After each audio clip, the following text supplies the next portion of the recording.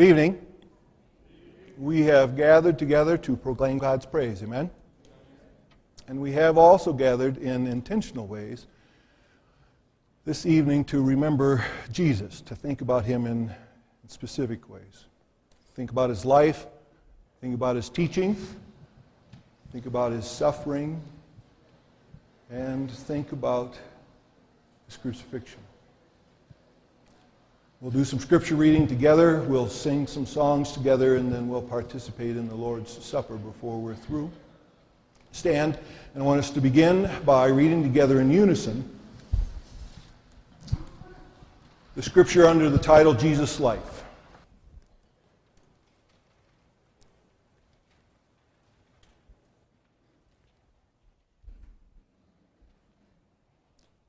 Let's read together. See, my servant will act wisely. He will be raised and lifted up and highly exalted. Just as there were many who were appalled at him, his appearance was so disfigured beyond that of any man, and his form marred beyond human likeness. So will he sprinkle many nations, and kings will shut their mouths because of him. For what they were not told, they will see, and what they have not heard, they will understand. During the days of Jesus' life on earth, he offered up prayers and petitions with loud cries and tears to the one who could save him from death.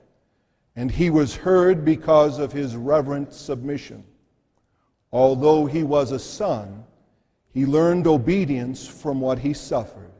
And once made perfect, he became the source of eternal salvation for all who obey him.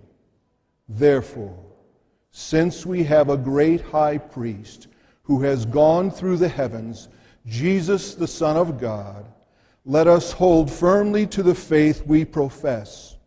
For we do not have a high priest who is unable to sympathize with our weaknesses, but we have one who has been tempted in every way, just as we are, yet was without sin.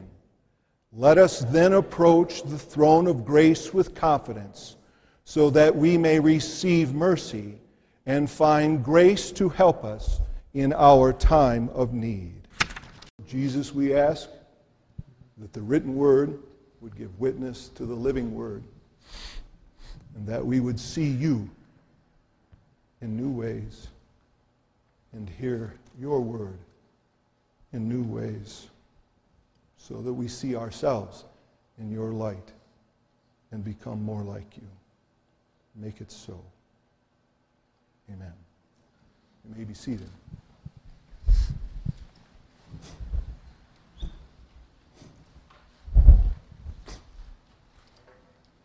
Second passage of Scripture is a moment of one of Jesus' teachings. One of the more difficult ones, and I want us to hear it as the challenge for the evening. Jesus said to those who were listening, follow, would you? I'm the living bread that came down from heaven. If anyone eats of this bread, he will live forever. This bread is my flesh, which I will give for the life of the world. Then the Jews began to argue sharply among themselves, how can this man give us his flesh to eat? Jesus said to them, I tell you the truth, unless you eat the flesh of the Son of Man and drink his blood, you have no life in you. Whoever eats my flesh and drinks my blood has eternal life, and I will raise him up at the last day. For my flesh is real food, my blood is real drink. Whoever eats my flesh and drinks my blood remains in me, and I in him. Just as the living Father sent me, and I live because of the Father, so the one who feeds on me will live because of me. This is the bread that came down from heaven. Your forefathers ate manna and died, but he who feeds on this bread will live forever. On hearing it, many of his disciples said, this is a hard teaching. Who can accept it? Aware that his disciples were grumbling about this, Jesus said to them, does this offend you? What if you see the Son of Man ascend to where he was before? The Spirit gives life. The flesh counts for nothing. The words I have spoken to you are spirit, and they are life. Yet, there are some of you who do not believe. From this time, many of his disciples turned back and no longer followed him. You do not want to leave too, do you? Jesus asked the 12. Simon Peter answered him, Lord, to whom shall we go? You have the words of eternal life. We believe and know that you are the Holy One of God. The question for us is, you do not want to leave too, do you? Or perhaps, better said, you have not left him, have you?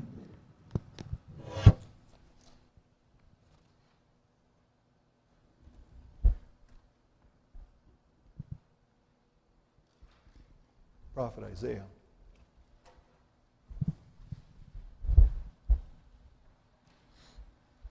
wrote of that which he never saw, but we all know to be true. And I want us to read it together.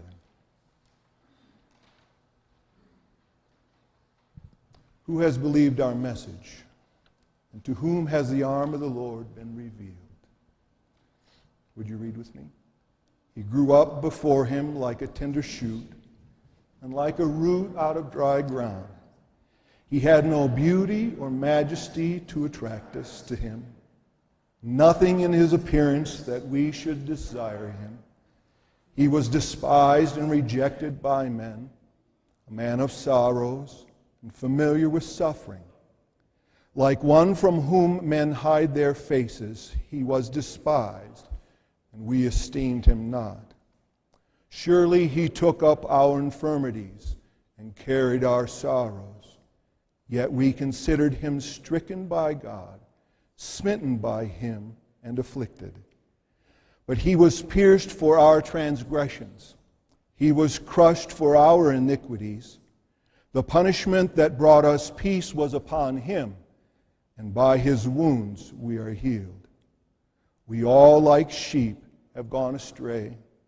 Each of us has turned to his own way, and the Lord has laid on him the iniquity of us all.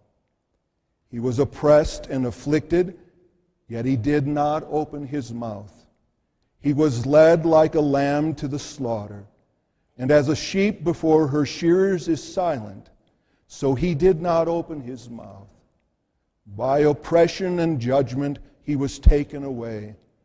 And who can speak of his descendants? For he was cut off from the land of the living. For the transgression of my people he was stricken. He was assigned a grave with the wicked, and with the rich in his death, though he had done no violence, nor was any deceit in his mouth. Yet it was the Lord's will to crush him and cause him to suffer. And though the Lord makes his life a guilt offering, he will see his offspring and prolong his days. And the will of the Lord will prosper in his hand. After the suffering of his soul, he will see the light of life and be satisfied.